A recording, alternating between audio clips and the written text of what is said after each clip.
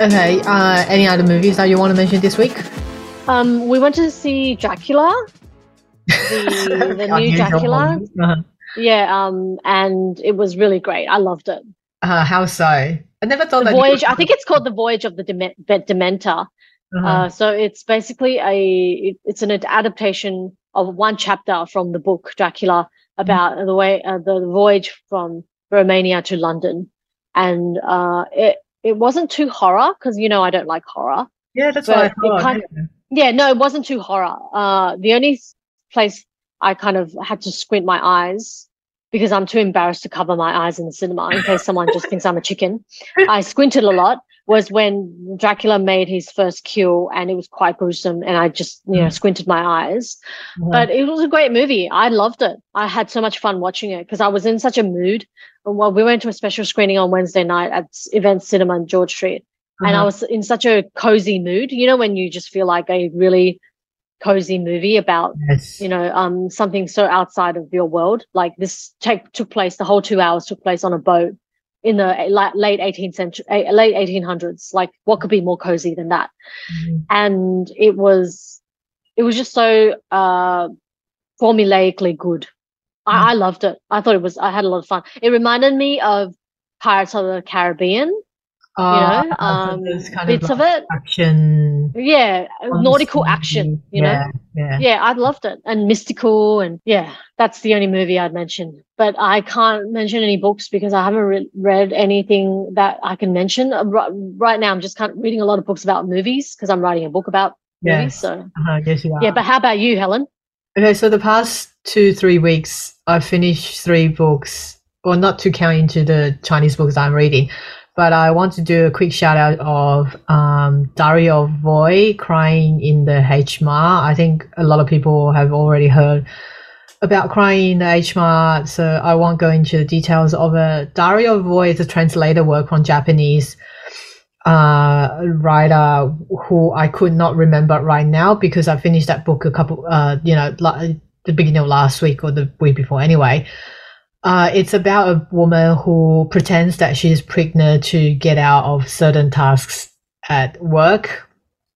I don't know if it's because it's a translator work or in reality that it's been written like that, but it's a bit, to me, it was a little bit tedious. It was a very flat tone, no suspensions or no anything. It was just the sort of book that you read similar to Convenience Store Woman. Yeah. Oh yeah, yeah, great book. It's a good read, but it's just that there's no anything exciting throughout the whole book. Mm-hmm. Yeah. So I don't know if that's just, specifically for the tone of Japanese literary, but I think female writers, I think also that in the past few years, there's been a lot of similar sort of book that has been translated, like the Woman in the Purple Skirt as well. I've listened that on the audiobook. Has a similar tone of it, just very flat, very straightforward, a bit about daily lives of people's choice, and that's about it. Mm-hmm. But one book that I finished about 2 days ago that I really want to mention is called Ghost Girl Banana by Wes Walden.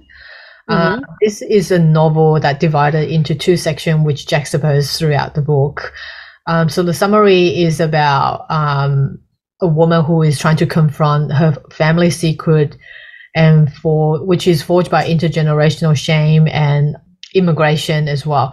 So the first story is about Suk In, who is set in the 1966. She was forced by her family from Hong Kong to London to train as a nurse and send money back home. Her immigrant life is kind of like a case study for Murphy's Law. Anything can go wrong, will go wrong. And at the worst possible time, unable to find work, she didn't even fall in love. She just fell pregnant with this really, I don't know if it's a strange way, but it does sound like it's like a usual way back then that you just met a guy and then you have sex and you fall pregnant and you are forced into marriage. So this white dude who is named Julian, with a lot of shit things happen in his life, And while that, a lot of debt had piled up in Julian's incompetence and alcoholism, they had another second child, and Suki convinces Julian that they should move back to Hong Kong for a new life. And then, a lot of misfortunes just continues in the life in Hong Kong as well. While in contrast, another section of the novel is about her daughter, her second daughter, who is now all grown up, which is set in 1997. She has unexpectedly received a letter from a guy who just passed away in Hong Kong, who left her this like £500 million inheritance. And she's trying to figure out why she had suddenly received this sort of inheritance. So she goes to Hong Kong and try to kind of discover her own identity and find out what had happened when her mum was alive. Yeah, I wasn't really intrigued at the beginning because it was a bit slowed, but it does build up to its own momentum as you continue to read on. Unfolding of the mystery, the Wiswarton does create a good suspenseful ambience. The whole novel really centers on the strength of woman, the ability to survive in strange and unfamiliar environment, and also the depiction of the men are mostly terrible in the whole novel, which is very similar to your life. Yeah. It's not as much as really physical violence, but it's all sorts of those non-physical violence and harms that we see a lot in our everyday life and also on news as well, mostly like alcoholism, gambling, womanizing, inflating their own ego. They're all being depicted as very weak, selfish, and then the woman in the story, most of them end up taking the consequences of those actions. The story also kind of portrays like the biracial kids' confusion about their own identity due to the influence of their parents. Because oftentimes we hear that with kids who are biracial, they could also experience racism from their own parents.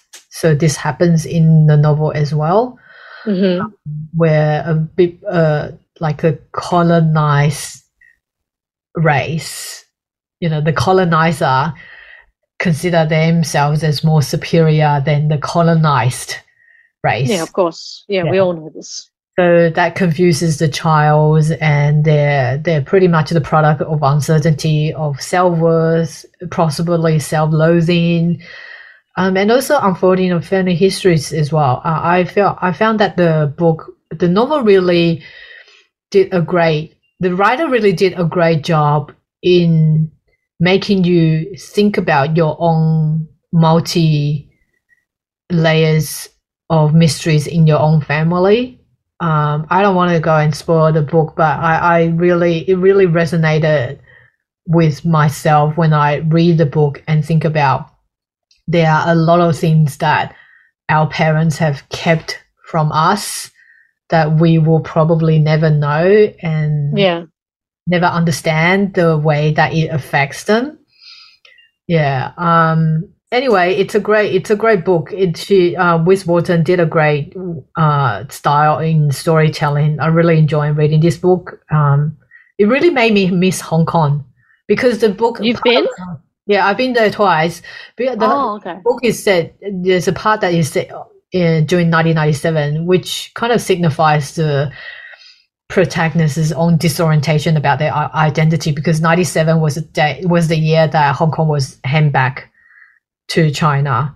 So it talks about a lot of things about the sense of belonging as well.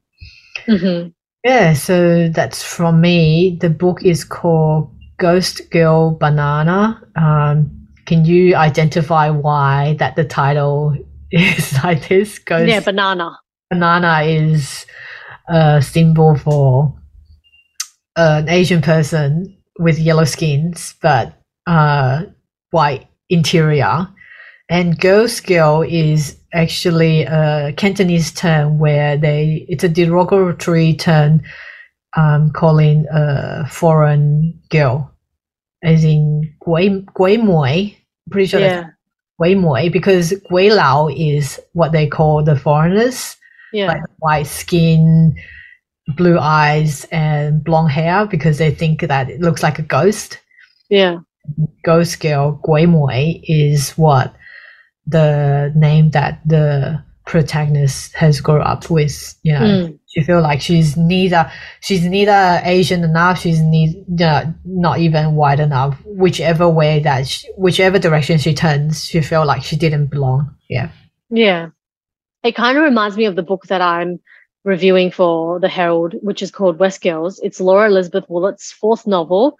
It's actually not a novel; it's more like a interspersed collection of short stories. And in the book, I feel as though I never like to do the lazy thing and link the author to her characters, but it feels kind of. But it's hard not to. It feels inevitable in this case only because she writes about characters whose racial complexities are very much aligned with her own. So, like I think she's like half Maltese, half something else, Indonesian or something. No, I think her So stepmom is she's a Indonesian. combination of Asian and European. Oh, she calls herself Anglo-Maltese, Indo-West Coast person. Oh my So God. she is. Okay. Yeah.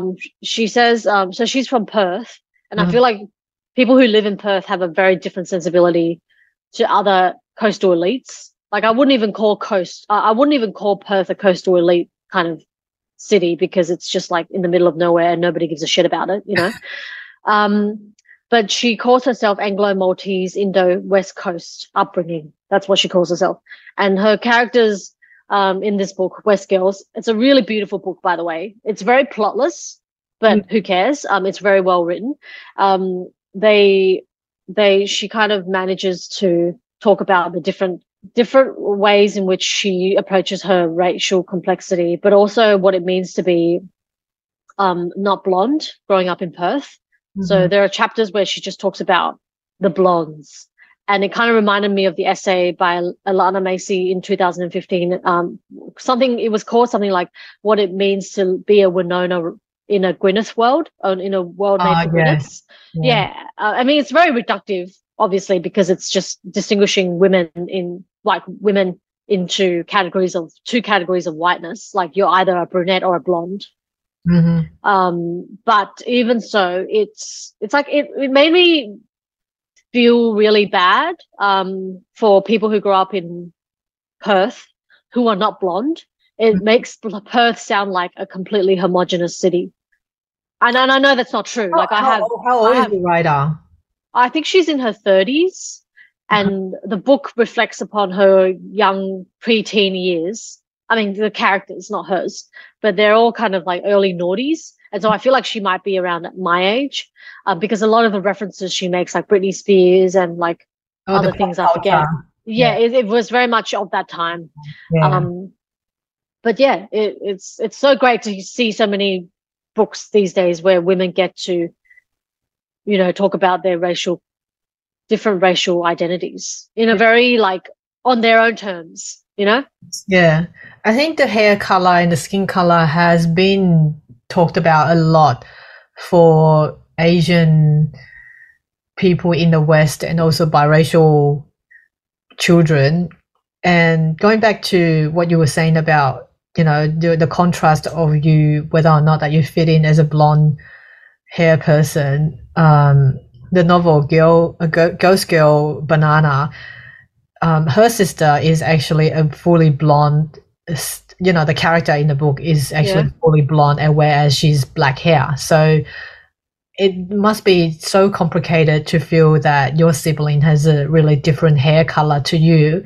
And in the story, the character has you know kind of explained that my sister had always fit in the family, I think in the life of London, where I feel like I'm the outsider, even though that we're the same family. Yeah. In the way that whiteness dominates any other color in this fucked up world, blondes dominate the world of women. Yes. Also, perhaps men. I'm not sure what it comes to men. I think men get like tall, dark, and handsome is a thing, and blonde bimbos are now like, Kens. Yeah. But in the world of women, blonde hair still reigns supreme. And I think it's much easier to move through the world, at least in the West. Actually, no, everywhere. I think it's easier to be a blonde than any other color. You'll get like, Yeah, you get stand out. There's the privilege. There's a blonde there's privilege. a blonde. Yeah, definitely. And I was going to say something, but yeah, it's just like blonde is like it's a default of beauty. Well, actually, a default of acceptance, a default of practically everything. Do you mean default as in it's the superior? Yes. It's superior. Yeah, I agree. And it reminds me of Wesley Morris, who's my God. He's God. Wesley Morris is God. And he said in one podcast, he was talking about Diane Lane. You know Diane Lane? Mm-hmm. Yeah. Under the Tuscan Sun. Yeah. Unfaithful. I love her so much. So he had a theory that Diane Lane never made it into like an A-lister because she's brunette, because she refused to dye her hair blonde. And I was like, and after hearing that, I just kind of lost a little bit of respect for all the blondes out there. Because like in my head, I just think, well, you're a huge star. And part of it is because you have blonde hair, like Kate Blanchett, Nicole Kidman, Margot Robbie, Naomi Watts, just like Meryl Streep, Helen Mirren, like all these A-list stars are just women who happen to have blonde hair, and that's why they are A-listers. Wow, that's very true. I know. That's why, like, I don't think any less. Yeah, I don't think talents, but you can't. Yeah, like I'm not saying Margot Robbie. I'm not saying Margot Robbie has no talent. I'm just saying, like, there are so many other people who have just as many talents and are just as good at acting as she is, but she's not any better than them. She just happens to be blonde. That's why she's so famous. Mm-hmm. It's in opinion. And I also hated when I was growing up. I always felt really left out because I would be around guys who would say like, "Oh, are you into blondes or brunettes?" And then I was like, I'm neither of them, and so I'm like automatically ineligible for anyone's. We're outside of the outside. Attention. Exactly. I'm not even a brunette. I'm black hair. Yeah. Okay, we are going to take a break, and when we come back, we are going to talk about something I should have talked about this ages ago, but just never had a chance, and to watching an SBS program about postpartum care for women after birth. We'll be right back.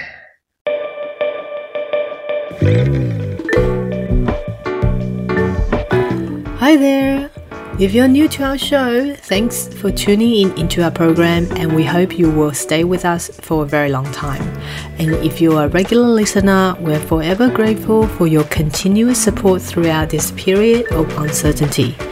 It has really helped this podcast to gain a great exposure, as our mission is to center the perspectives of people who look like us, who are marginalized historically to the sideline of conversation.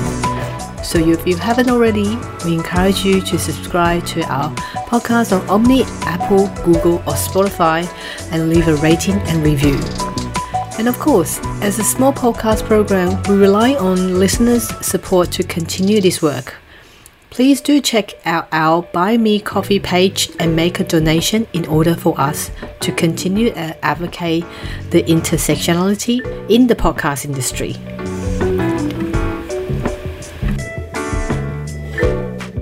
You know those we pack?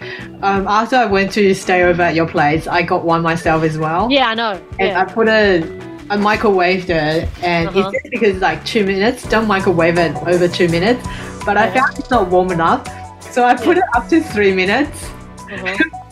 When Sean comes to the bed, he opens the quilt, the duvet, and he goes, "Why does it smell like bread?" So it smells like because I put it so high and so hot the week back here.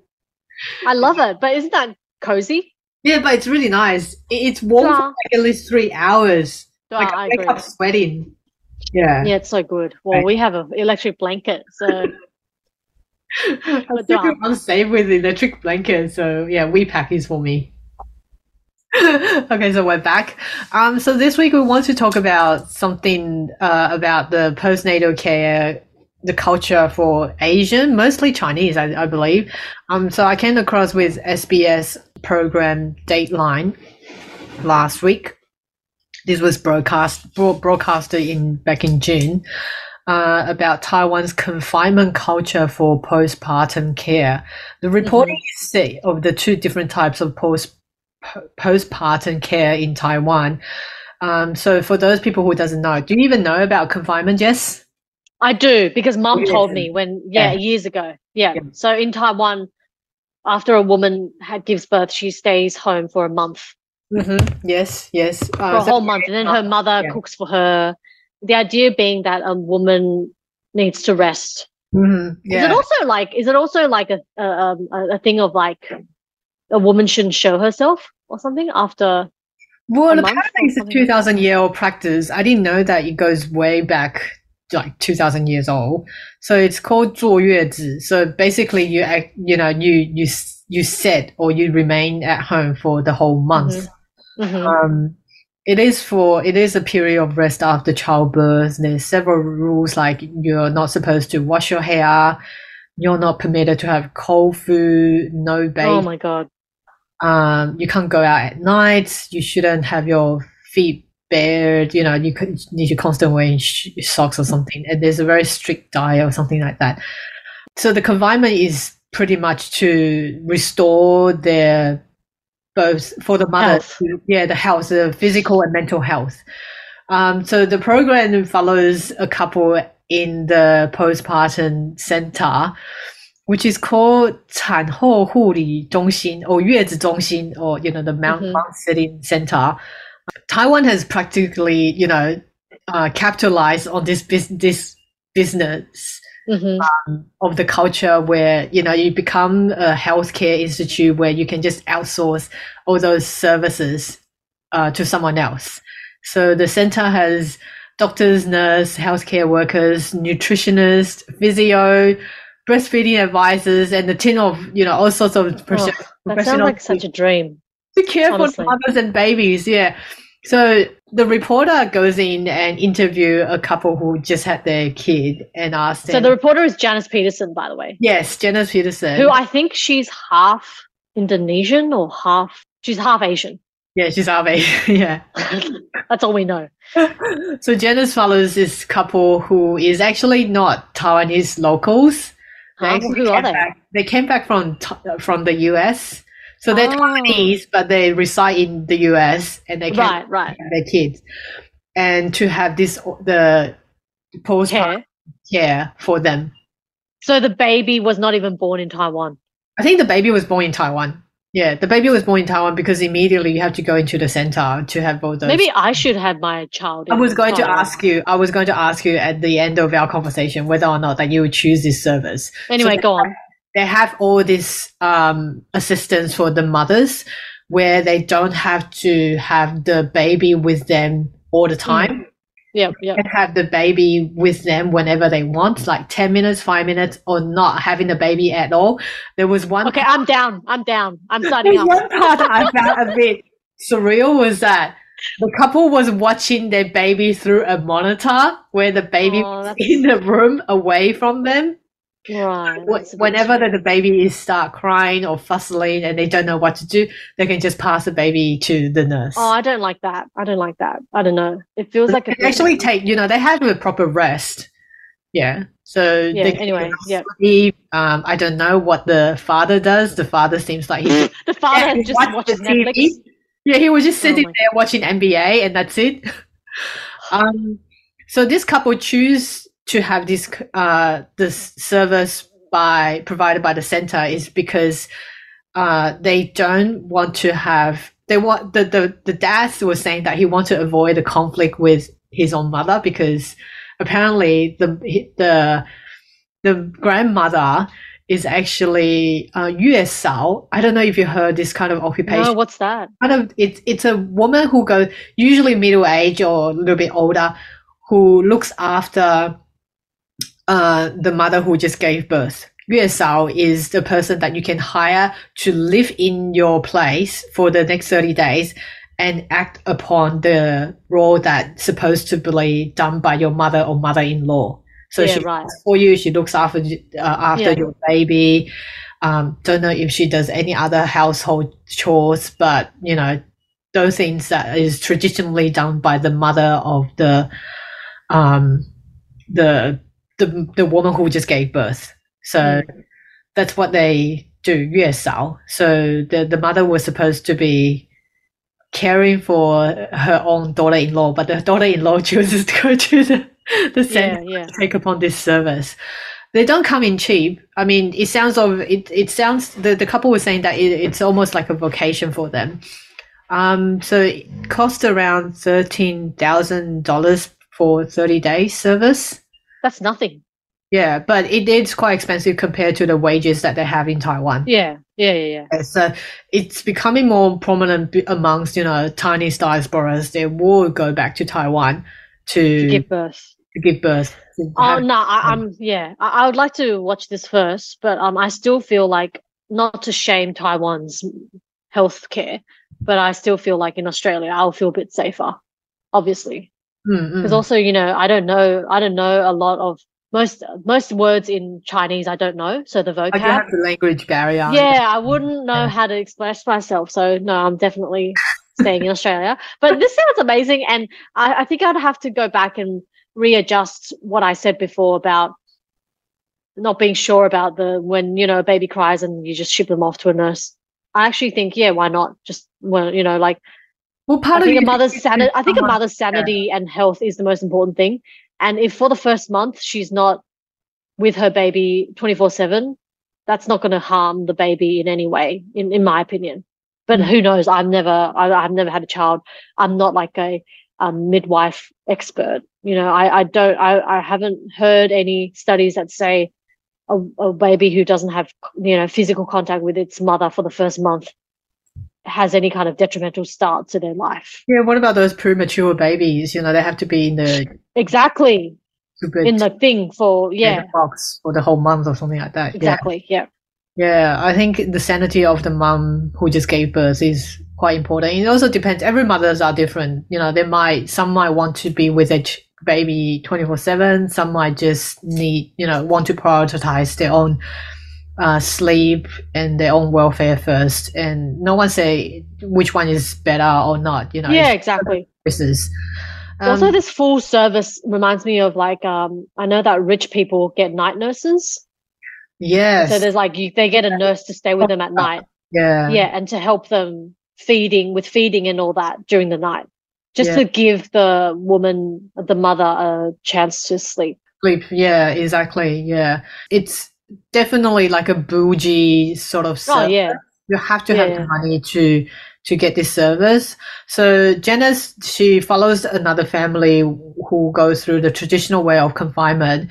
So this time, the other family, the mother stays with her own family. She stays at home, and she has her husband and dad cooks for her.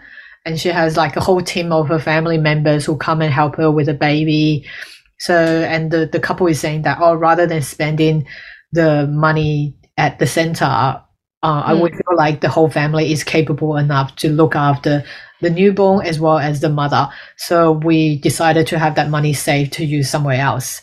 I think it's just a personal choice as well. And also, even so that people say that, if I have the money, I will want to go to the center. But for me personally, when I was given birth, I had two traumatic birthing experience. Every time that I think about it, it makes me really sad, but I also think that it is important to share. My hospital experience wasn't that good, and even though that there were nurses and doctors who was helping me, there were even nurses who was willing to take my baby away to let me to have some sleep. I kept thinking, I just want to go home. I just want to go home to a place that I am familiar with. Yeah, and you're comfortable. And I'm comfortable, yeah. I think comfortable is a very important thing, because if you're somewhere that's outside of your own home, Not saying Yeah. that it is not good, but you just don't feel like there's a sense of comfortable Yeah. in, Comfort. yeah, the comfort that you are supposed to have within inside of your home. And I feel like there's just a lot of barriers and a lot of constraints when you're living away from your home. Yeah. So in the end, confinement and mental health, people that say that whether or not it is really positive or negative. Some people say that the positivities are you getting well rested, you're having assistance from others. The negativities are some people might feel like some mothers might feel that they were trapped and under scrutiny Yeah. because you're Yeah. constantly bound with a group of people. If it's not for your family, people will tell you how to look after your baby. Yeah. Yeah, I think my experience, yeah, I did had a lot of criticism from our old mom saying that I didn't hold the baby right or I should wrap the baby this way, that way. That was a bit annoying, yeah, during the confinement. I think one thing that was really, really bad, I think for confinement, in the confinement culture is that you have to stay indoor all the time. I think that's not really good for your mental health. Did you have confinement? I had confinement, but I didn't really follow all the traditional methods.